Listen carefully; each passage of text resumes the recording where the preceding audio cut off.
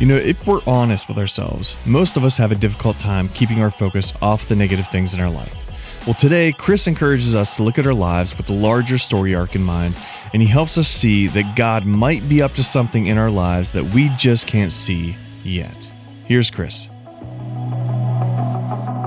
How is everybody today? All right, good. Hey, if you have a Bible, and I hope you do, open up to the book of Genesis. It's the first book in the Bible, all the way at the beginning, and we're going to be in chapter 46. Now, if you're joining us for the first time, we are at the tail end of a 47-week series through the book of Genesis. This is week 43. Don't worry, there's plenty to learn just in week 43. If you want to go back and watch the rest of these sermons, they're on our website. You can watch completely for free. I encourage you to do so. But one of the things we do each and every week is encourage people to open your Bible. So whether that's on a device, if you have a Bible on your phone or a paper Bible, I like the paper Bible for this purpose because I can take notes real easily in it. It's easy to underline and highlight and all of that. But you do you, whatever you like to do. But I want to encourage you, whatever Bible you would read during the week, maybe you don't even read the Bible during the week, but if you would, that Bible, I want you to open that Bible up and follow along. And the reason is because what we've found is people who bring their Bible to church and open it up and read in church actually tend to read it the rest of the week. Like there's a connection there. And I think what that connection is we begin to realize that the Word of God is the truth. It's that thing that we can anchor our lives in that doesn't just bounce around on the waves. And if ever there was a time we needed truth and something that's not bouncing around on the waves, it's now, because we live in the era of fake news. Can I get an amen? Like, how many times over the last couple of years have we said, I don't even know what to believe. I don't even know what's true at this point. And that's just going to accelerate in the years ahead with artificial intelligence and deep fakes and all that stuff. We're not going to know what's true. And we need to be rooted in the truth and allow God's Word to shape our worldview, not all the other media and everything else we're absorbing day in and day out. And so if you're not rooted in God's Word, if you're not reading it regularly, if you're not bringing it to church, now is the time to begin that habit, okay? So like next week, bring your Bible. This week, if you don't have it, we put the scripture on the screen for your convenience, but it's going to be much more useful to you if you carry it with you. Does that make sense? Say yes. All right, amen. Good. All right. Where were we? Oh, yes, the book of Genesis. So, chapter 46. We're most recently looking at the life of Joseph. Joseph was Abraham's great-grandson. And got to get the generation straight here. And so it's interesting because Joseph's story is the last, like 20, 30% of the book. I mean, it's like the rest of the book is like you're skipping hundreds of years at a time, and then you get to the story of Joseph and we just slow down. And I love this part of the book. I love the life of Joseph. Joseph is sold into slavery by his brothers because they're jealous of him. He ends up away in the foreign country of Egypt for 22 years. He spends a couple years in slavery and about 10 years in prison. And then one day, miraculously, the Pharaoh needs somebody who can interpret a dream. He can. He comes before the Pharaoh. He interprets the dream. He ends up being put in charge of the Pharaoh's affair. And by the time we meet him today, 22 years later, he's the second most powerful person in all the land. And Egypt, by far, is the most powerful nation on the planet. Joseph is a big deal at this point. Things have turned significantly. After a very hard period of time in his life, he is now in a position to, rescue his family because there's a famine in the land. He predicted that and prepared for it, and now he's got the food. They come down, his brothers who sold him into slavery, they don't recognize him. He recognizes them. He sends them back, says, I want you to bring the little brother, Benny, back. They come back. He reveals, hey, I'm Joseph. And they're like, woo. No, actually, they're like, oh my gosh, he's going to kill us. But he doesn't. He forgives them and says, go get Dad, bring Dad back. And that's where we pick up, just to catch everybody up who wasn't here last week. That's where we pick up in chapter 46 here. Now, in verse 8, we see a long list of names. It goes between verse 8 and verse 27. It's called a genealogy. And this is the family. This is the family as it stands at this point in time. About 70 people total, 70 men total. In those days, in genealogies, it was all on the male side. This was, well, I don't know if it was sexist or not, but it's just the way the world was back then. And so that's what they did. We got 70 men.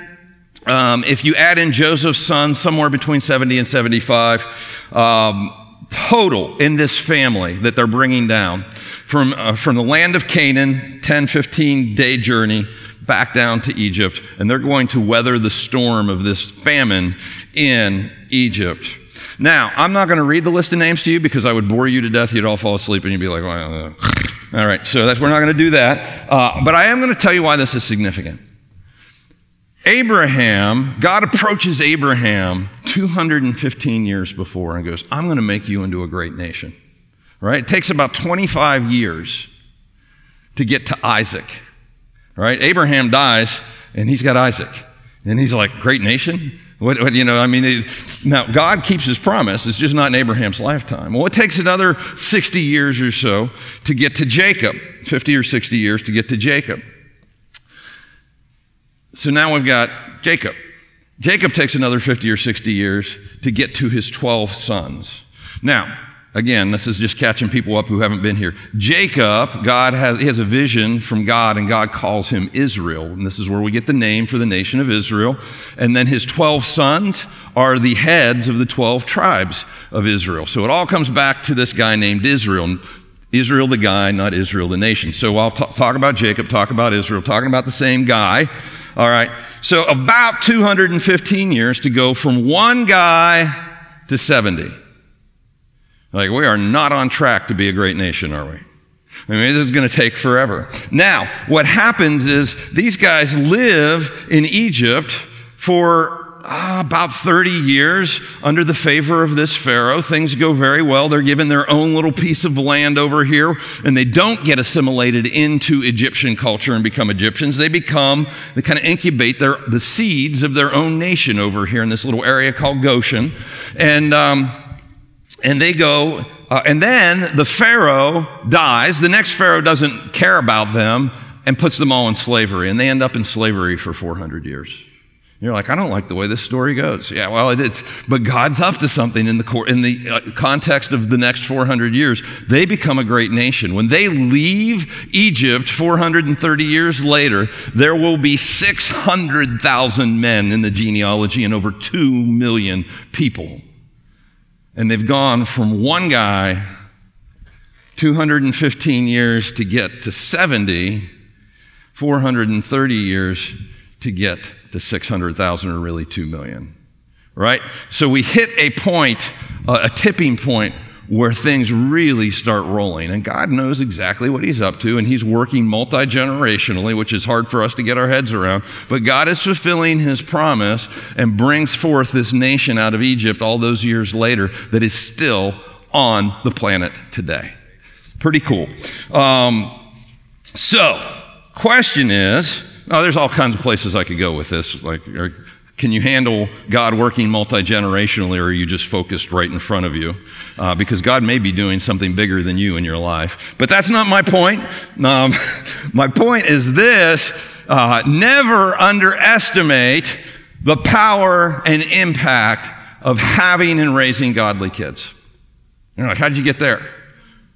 Abraham had Isaac. He focused on Isaac. The most important thing Abraham did in his life was have Isaac and raise Isaac. The most important thing Isaac did was to have Jacob and raise Jacob. And at some point, God takes that and takes this family and turns them into a nation. Guys, the most important thing, if you are a parent, you can do is raise godly kids, is to teach them to follow God and teach them to love God. If you are not a parent, we live in a day and age where the upcoming generations are kind of neutral on having kids, or negative. I don't want to bring a kid into this world. It's too upside down. Have lots of kids. Well, if you're going to raise them right, have lots of kids. Because Yeah, we are facing a population implosion. I mean, with what's going on in sexuality in our culture, that has negative population and demographic outcomes. What's going on, when people do get pregnant, they're encouraged to terminate their pregnancy. I mean, we are headed in the wrong direction population-wise. As the people of God, have kids, raise kids, love kids. It's the most powerful thing you can do because God is up to something generationally, not just now. And it's not about you. It's about what God's up to, and it's about the story that he's writing well beyond you. All right, well, in verse 28, we pick up the story. We're past the genealogy. Now, Jacob sent Judah ahead of him to Joseph to get directions to Goshen. Now, I find this line very interesting. We covered a few weeks ago. Judah was, as a younger man, not a good dude. He was kind of despicable. He was the one who said, hey, let's sell him into slavery, make some money on him. We don't want to just kill him. Let's make some money on him. He's the one who got his daughter-in-law pregnant. He's the one. I mean, we got a long list of Judah things that we just aren't really proud of, and I'm amazed made it into the Bible. Right? And yet Judah has this pivot point in his journey with God. Judah is a different guy. When he finally comes before his brother and they want to arrest his littlest brother Benjamin and make him a slave in Egypt, he's like, no, take me. I will lay down my life for my brother. Judah changed. And so we covered this a few weeks ago.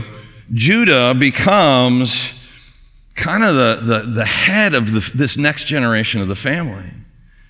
Here we see Jacob going, Judah, you go ahead. Judah, you make arrangements. Judah, you do this. He's leaning on Judah. Judah was not that guy before. And through Judah will come the kings of Israel, David, Solomon, and the Messiah, Jesus, all come through the tribe of Judah. And we see the power of God's redemption in his life. We see a picture of what God wants to do in your life if you will pivot, if you will stop living for you and start living for him. God has amazing things for us if we will live that way, and he does in Judah's life. And so now Jacob is leaning on Judah, who wasn't all that reliable before, but now is different. It's a picture of redemption. When they arrived in the region of Goshen, Joseph had his chariot made ready and went to Goshen to meet his father Israel. As soon as Joseph appeared before him, he threw his arms around his father and wept for a long time. So Joseph's got the car warmed up. He's ready to go. He hears dad's in town. He jumps in. They cruise across town. He sees his father, and you can't overstate the emotion that's wrapped up in this moment. He hasn't seen his father for 22 years. As far as he knew, his dad was dead until very recently. His dad thought he was dead for 22 years. He was sure of it. He was dad's favorite son. Dad is, the object of his son's affection. 22 years. They've been separated unjustly. It's been a brutal 22 years, as we will see, for Jacob. Joseph has just saved his family from starvation. He's kind of realizing what God has been up to and just the emotion of that. You ever have one of those God moments where you just realize, oh my gosh, God's up to something here, and you're overwhelmed with emotion? That's playing into this. And it says he threw his arms around his father and he wept for a long time. I think this is a really sloppy cry. I think they're both just completely overwhelmed by this moment. Israel said to Joseph, now I'm ready to die, since I've seen for myself that you're still alive. Now, this is a figure of speech. This isn't like, okay, take me now. This is, I don't know that life gets any better than this. This would be a good day to go home. Like every day after this is going to be a disappointment.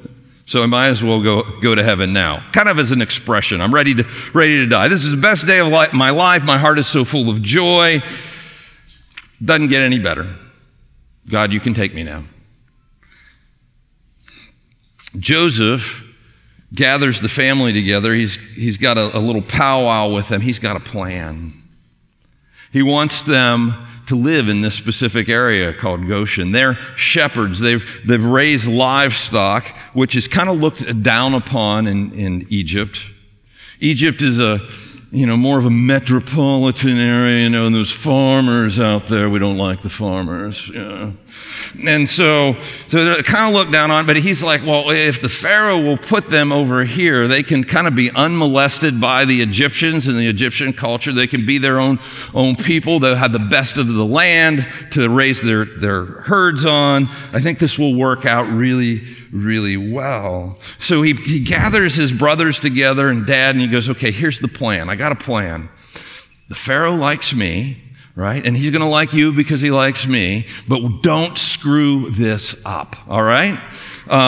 We're going to get together. We're going to go before the Pharaoh. We're going to make our presentation. He wants to meet you because he's heard about you guys, and don't mess this up. So this is in verse 31. It says, then Joseph said to his brothers and his father's household, I will go up and speak to Pharaoh, and I will say to him, my brothers and my father's household who were living in the land of Canaan have come to me. The men are shepherds. They tend livestock, and they have brought along their flocks and herds and everything they own. When Pharaoh calls you in and asks, what is your occupation? You should answer, your servants have tended livestock from our boyhood on, just as our fathers did. Then you will be allowed, then he's like, well, we don't want these people in the city. Then you will be allowed to settle in the region of Goshen, for all shepherds are detestable to Egyptians. Egyptians considered livestock unclean, and they had them. They were kind of a necessary evil, but they kind of kept them out of society. This is kind of like, anybody ever see the Hunger Games? Anyone? It's kind of like in the Hunger Games, you got the people who live in the Capitol, and they got the ridiculous hairdos and all the crazy makeup and outfits that are just, you kind of look at. Actually, it's kind of what society looks like today. Anyway, so but it's like the people who live in the city, and then you got the people who live out in the districts. By the way, we're District 12, in case you were wondering. And I think I have a picture. Do we have a picture? Did it make it? There they are. So in the center is the capital, on the sides are the districts, and those people who live out in the districts, and they find them interesting, like there's an interest story here and then. Oh, we could adopt one, honey lovey. But generally speaking, they're detestable. They're like cattle. They're not welcome in high society. Well, I think this is kind of what the Pharaoh is doing. He's like, well, Joseph kind of fits in with his family. Those people are interesting. But, they're interesting. Like, I've never seen a sheep before. And because of Joseph, he has affection for them. Today, these are like city folk, right? These are the folks who live in New York and LA and look at the rest of the country as flyover country. Oh, those people in flyover country, In case you were wondering, we live in flyover country. They're just a bunch of Trump voters. Let's give them their own area, We can watch on television. It'll be nice. We'll do a show called The Beverly Hillbillies. All right. But because of that, they're able to become their own nation there, as we've talked about. Well, in chapter 47, Joseph goes and has this conversation with Pharaoh. He says, my father and brothers, with their flocks and herds and everything they own, have come from the land of Canaan and are now in Goshen. He chose 5 of his brothers and presented them before Pharaoh. Here's what I think happens here. I think he's like, guys, we're all going to go see Pharaoh. There's 11 of them, 11 brothers, right? But 6 of them are so Jethro that they aren't presentable to Pharaoh. He's like, Simeon, take off the Napa ball cap, and we're going to cut the mullet, right? And no Pabst Blue Ribbon t-shirt. We're getting rid of that. And we're going to go see the Pharaoh. And Simeon's like, I'm going to be me. I'm going to be true to myself. Okay, you're not going. All right? And he whittles it down to 5, and he takes the 5 in who are not going to blow this thing up to see the Pharaoh. And Pharaoh, of course, is positive. Pharaoh asked the brothers, what is your occupation? Your servants are shepherds, they replied to Pharaoh, just as our fathers were. They also said to him, we have come to live here for a while because the famine is severe in Canaan, and your servants' flocks have no pasture. So now, please let your servants settle in Goshen. So they do exactly what Joseph asked them to do, and it works out the way Joseph hoped that it would work out. Pharaoh says to Joseph, your father and your brothers have come to you. And as he's saying this, he's like, this is really great. I'm really excited for you, Joseph. He has so much gratitude towards Joseph. Joseph has saved the Pharaoh's kingdom. He's made the Pharaoh unbelievably rich. He was unbelievably rich before this, but now he owns everything after this famine has come through, and he was prepared for it, and he's basically, as we'll see in the weeks ahead, basically with the food bought everything that is. He's all powerful now. He loves Joseph. He's a big fan of Joseph. So he's like, man, your brother and your father and all those guys are here. This is so great. The land of Egypt is before you. Settle your father and your brothers in the best part of the land. Let them live in Goshen. We see Pharaoh's affection for Joseph. Whatever you want. You didn't ask for it, that's fine, but I want you guys to have the best. And he offers kindness to Joseph's family. They aren't even Egyptians. But I think, again, that novelty of, oh, those shepherds, aren't they cute? You know. And so he's like, well, we're going to give them the best food and the best land. They're going to get new houses, the best pastures. And an unintended consequence, they're not going to get assimilated into Egyptian society and culture. They're not going to become Egyptians. They're going to become their own people. And then he says this, and I think this is awesome. He says, and if you know any among them with special ability, I mean like you, Joseph, put them in charge of my own livestock. If there's any like you, Joseph, I want them working for me. I want as many people like you on my payroll as I can possibly get. Guys, this is huge. This should be what people say about Christians everywhere. Like, you go to work for somebody and they're like, how can I get more of you? Brings me to point 2. Christians should live lives such that people are looking for more like them. A couple weeks ago, our family is in the college tour portion of our lives. Ever been there? We went down and checked out a school in Virginia called Liberty University. It's a Christian school in Lynchburg, Virginia. Really, really cool school. Very impressed with it. And Deuce wants to study film. And so we spent about an hour and a half with one of their film professors going through the department and asking questions. And so one of my questions as dad was, what kind of jobs do people get after this? What do we do with a film degree? Who's hiring? Well, some people end up in Hollywood, and other people end up in Georgia working on Marvel films. Some people start their own businesses. You know, some people go to work for churches. So he's giving me the rundown. He goes, but real interestingly, just a few months ago, we had 4 graduates hired by Mr. Beast. And I'm like, Mr. Beast, really? And then most of you are like, who the heck's Mr. Beast? It's not Mr. Beast from the book of Revelation, just so you're clear. Mr. Beast is a social media entrepreneur. He's like at the very top. He's in the top 10 most influential social media people right now on YouTube. And I don't think he's a Christian. But at some point, somebody interacted with Mr. Beast, and a guy from Liberty ended up working for him. And he turns to the guy from Liberty at one point and goes, I need 4 more just like you. Where can I get them? And they hired 4 more people from Liberty. Guys, that's the way it should be in our world with followers of Jesus. When people look at our lives, they look at how we work, our work ethic, our heart, our integrity, all of it. They should look at our lives and go, I need more like you because I can't find them anywhere else. Live that way. This is so important. And Joseph did, right?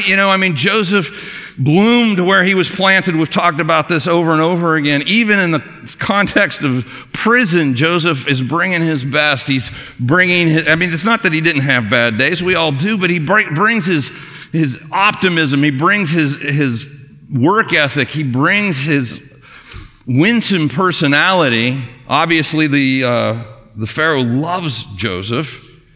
It's more than he just made him rich. He genuinely loves who Joseph is. May we live lives that way. May we be those people at work who live that way. In Colossians 3:23, it says, whatever you do, work at it with all your heart, as working for the Lord, not for human masters, since you know that you will receive an inheritance from the Lord as a reward. It is the Lord Christ you are serving. How do you do that? How do you bring that every day, even when things aren't going your way? By remembering that you're working for God. When you go to work, you are his representative. You are working for him. It's not the boss. But ultimately, what that will buy you is favor and influence if you live your life that way. Well, in verse 7, it says, then Joseph brought his father Jacob and presented him before Pharaoh. After Jacob blessed Pharaoh, Pharaoh asked him, how old are you? Now, this is an interesting little tidbit. Jacob comes before the Pharaoh. He walks into a room with the most powerful man in all the world. Anybody seen the miniseries John Adams? All right, so if you haven't, there's this one scene where John Adams goes in before the King of England. It's after the revolution is over and the king's standing back like this. And he comes into the room. I got to come over here. It's very dramatic. He comes into the room, so he walks through the door, and the first thing he has to do is bow down like this. And then he walks like 5 steps, and then he has to bow low to the ground. I mean, it's like he's dying inside because we're Americans and we don't bow before royalty, right? But he bows before Jacob walks into the room with the Pharaoh, the guy who thinks he's the sun god, right? He thinks he's a god on earth in human embodiment. He walks up to the Pharaoh and he's like, hey, dude, can I pray for you? Takes some guts to do that. I almost said a word I can't say in church. All right. Got to remember where I am. Yeah. Hey, can I pray for you? Can I pray a blessing over you? Now, this is a bizarre circumstance to walk up to a guy who thinks he's Ra, the sun god, and pray a blessing over him. I love it. I think Jacob's just at this point in life with, well, whatever. As you get older, your filter kind of goes away, and you just say whatever's on your mind. Hey, can I pray for you, Pharaoh, Mr. Pharaoh? That's what the most powerful man looks like? No problem. I'm going to pray for you. And the fact that the Pharaoh receives the blessing says something about what he thinks of Joseph and what he thinks of Joseph's father, Jacob. As I read this, it kind of gives me a picture of how we could live our lives. I think, this is point number 3 if you want to write it down, I think if we could all make "Can I pray for you" a normal part of our vocabulary, we could change the world. You would be surprised how open people are to prayer. I was just having a conversation with a guy the other day, and he was telling me, he's friends with another guy who's a pastor, and he was telling me about, and he goes, and he just asked me if he could pray for me all the time. Like we're wanting, and he's not the kind of guy that you would think would be, he's not super religious or anything. And he looked at me, he goes, I need every blessing and prayer I can get. And you would be surprised how many people feel that way. I think more than don't. I mean, you're going to run into your occasional angry atheist who's going to go like, no, you can't. Don't pray for me. Okay. All right. That wasn't hard. But most of the time, guys, people have life going on. They need help. They want God. They just don't know where to look for him. And rather than going, hey, do you know the Lord Jesus Christ? You might want to just say, hey, can I pray for you? Can I pray for you? And that opens the door to, hey, do you want to know the Lord Jesus? And so let's make "Can I pray for you" a normal part of our vocabulary. And that might be in your cubicle at work. That might be, in the vegetable aisle at Kroger. It might be before or after church. It might be at a holiday dinner with family. But let's look for those opportunities because people are dying out there. And even Pharaoh receives Jacob's blessing. And then his response, I love his response. How old are you? Like, you're not what I expected. I mean, Joseph's what, 38 years old? I thought maybe you'd be 60, a few gray streaks in your hair, kind of a silver fox, you'd be a wise, kind of fit, whatever. And dude, you look terrible. You're old. How old are you? And Jacob's response is telling. Jacob says to Pharaoh, the years of my pilgrimage are 130. Now, by their standard in their day, that's not a lot. His ancestors lived a lot longer than that. My years have been few and difficult. It's been hard. And they do not equal the years of the pilgrimage of my fathers. Then Jacob blessed Pharaoh and went out from his presence. I love that Jacob refers to his life as a pilgrimage. This life is a journey. It is not the destination. Heaven is where we're going. We're just kind of passing through. This is a pilgrimage. If we could learn to live with that one thing in mind, it would change the way we live. This life is a pilgrimage. I love that. Powerful verse. There's so much packed into that. Heaven is where we're bound. And what Jacob says is, look, I've lived a really short life compared to my ancestors, but it has been so hard. I mean, I came out fighting with my brother. Remember, I had him by the heel, and we fought all growing up. Mom liked me, Dad liked him. We never got along. We were different. And then one day I snuck in after Dad had lost his eyesight and tricked him into giving me the birthright, but my brother deserved it. Then he wanted to kill me, so I had to run. And I went to this foreign country, and I found my uncle Laban, who was a scoundrel, and he took advantage of me time after time after time, and he tricked me into marrying the wrong daughter, who I didn't even want to be married to. And then she was the one who had all the babies. And then the one that I wanted to be married to, he made me work another 7 years for her, and then she couldn't get pregnant. And then finally we leave, and it was all this mess. Go back and listen to the messages. And I end up back in the land that God had promised my fathers. And my wife, my favorite wife, which we've covered why you don't have a favorite wife, finally has little Joey. And I think, man, I'm just going to settle down in my later years and raise little Joey and just enjoy all of this. And then his brothers bring home a coat covered in blood and tell me that the apple of my eye was dead. And for the last 22 years, I have been unable to get over the death of Joseph. 130 some years is not all that long compared to my ancestors, but it has beaten the life out of me. You ever met anybody like that? They're just old for their years. I just recently buried a friend that I graduated from high school with. I'm like, old for the years. Run into people who I'm like, and you're having a conversation with them, and they're like, oh yeah, I'm your age. Really? You look like 30 years older than me. Now, maybe I'm just deluded and I think I look better than I do, but yeah. I'm going to find out who you are. Yeah. But a hard life will take it out of you. And I think Jacob's saying here, like, it hasn't been that long, but I lost 100 years grieving Joseph. I may have only lived 130 years, but I'm like 230.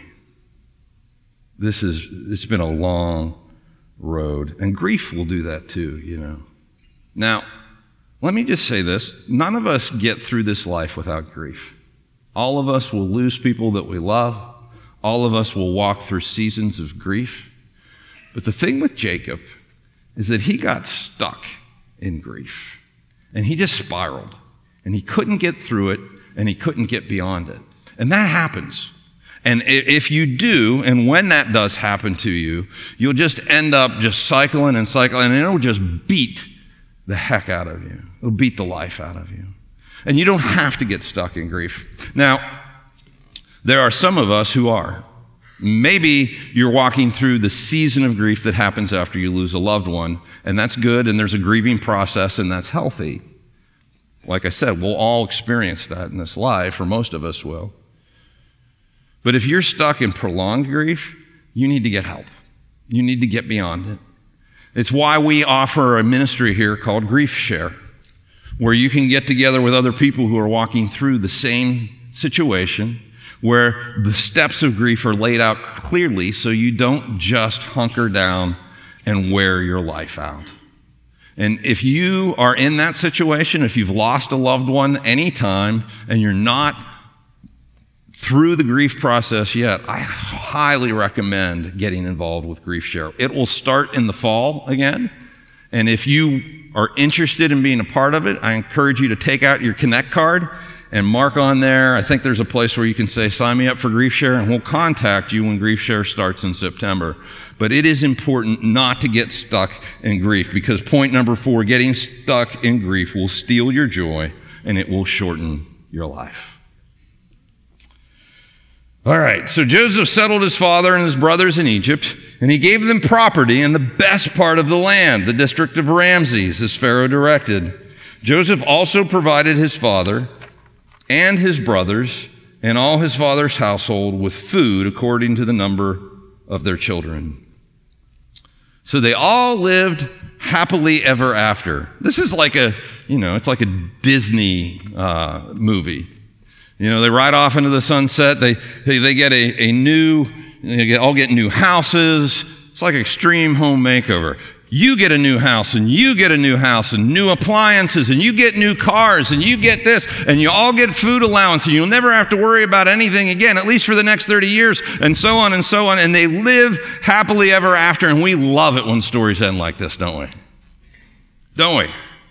And we're all living for the story to end this way. When's it going to end that way for me? I'm ready. I just want to point out that it goes really well for them for the next 30 years, and then it doesn't. Last week I talked about story arcs. Talked about the fact that Joseph and his family were living in this hellish 22-year story arc where Joseph was in prison and in slavery and separated from his father, and Jacob thought he was dead. And as they come to the end of that story arc and look back, it's better than they could have hoped for or imagined. This is where they land, right? And Joseph can look back and go, oh yeah, I can see how God was preparing me in prison, how he was knocking the pride off my life, how he was getting me ready to lead at this level. And I would have never chose it, but I went through it, and it was for a reason. And now I'm here, and my brothers sold me into slavery so I could save the family. I couldn't see it for 22 years, but I can see it now. And how important it is to live with the faith in the middle of the story, to know that we're going to end up on the other side someday, whether in this life or the next. Here's the challenge, though. When we live for those shorter story arcs, like I'm living to get to that place where I live happily ever after, you are going to constantly be disappointed. Not that you'll never get to the other side of that, but this is, even when you get to the other side, it's compared to the destination, it's a pittance. And it may be 22 years. It may be 30 years to get there. And guys, we've been designed to not just survive the hard years, but to thrive in the hard years. But you'll never thrive in the hard years if all you're thinking about is getting to this point. You have to get to this point. You have to think eternally. You have to think the big story arc. You have to. Guys, we all want God to bless us. That's the religion of America right now. God bless me. God make me wealthy. God make me comfortable. God make me happy. And we all want to be healthy, happy, and wise and all of that. And I think that's just kind of part of being human. I'm not beating us up for that. But we're all going to have a mix in our lives. And God doesn't exist to make us happy.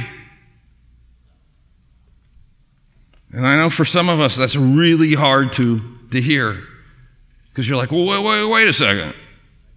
He's here to bless me. No, we're here to live for him. And the blessing is not in him giving you more or making your story turn out just the way you want it to. The blessing is living in relationship with him along the way, full of purpose and full of his presence inside of us, guiding and directing us. Now, I'm not doom and gloom and it's all going to be hard and terrible. It's not. God gives us seasons of blessing, and we need to enjoy and relish and be grateful in those seasons of blessing. But when the hard stuff comes, we need to be able to walk with our eyes not on the short story arc, but on the eternal story arc. Point number 5, live for the eternal story arc, not the shorter one. Enjoy the good seasons. Don't despair in the hard seasons, but know that God is up to something bigger than you can see. Abraham could not see 600 years into the future. He could not see a great nation, but a great nation was coming. God may be up to something in your life, and you're like, man, this stinks. But he may be writing something for your great-great-grandchildren, and it all comes back to what he's doing in your life right now. Can you be okay with that? And in the end, the story arc, well, it's not about your lifespan. It's not about the next. It's about where you're going eternally. Guys, if this life is the point, you will despair. You will when things get hard. But if the next life is the point, you can praise God even in the midst of captivity. What you living for? That's the question. Let's stand. We're going to spend some time worshiping God in song, and I encourage you to listen for his voice, to invite him to speak to you as we sing, as we worship, as you focus your attention on him. Let him speak to you and ask him, what's the one thing, because there are a lot of different points in today's message, what's the one thing, in light of what we've heard today, God, what's the one thing you're telling me I need to do this week? What do I need to change? Maybe it's the way you look at life. Maybe it's something you need to do. But what is it? And allow him to speak that into your life. And then as we leave, go and do that. Holy Spirit, just invite you to come right now and fill our hearts. Lord, speak. We worship you. And as we worship you, God, I pray that you would just be blessed. God, help us to live our lives, not just here on Sunday morning and in our songs as if it's all about you, but help us to live our lives all week in the reality that it is all about you. And God, make us more excited about the story that you're writing than the one we want you to write. In Jesus' name, amen. Thanks for joining us on the Vineyard Church podcast today. It's our greatest desire for people to find and follow God, and we hope this podcast is one way that helps you do just that. But don't stop here. We would love to see you face to face. God's people grow most in community, so don't forget you can join us live at the Capitol Theater in downtown Wheeling every Sunday morning at 10:30 a.m. If you'd like to connect with us in the meantime, make sure to visit our website, vineyardwheeling.com, or download our app. You can catch up on previous messages and series, request prayer, and even download additional content. Thanks again for joining us this week. We'll see you next time.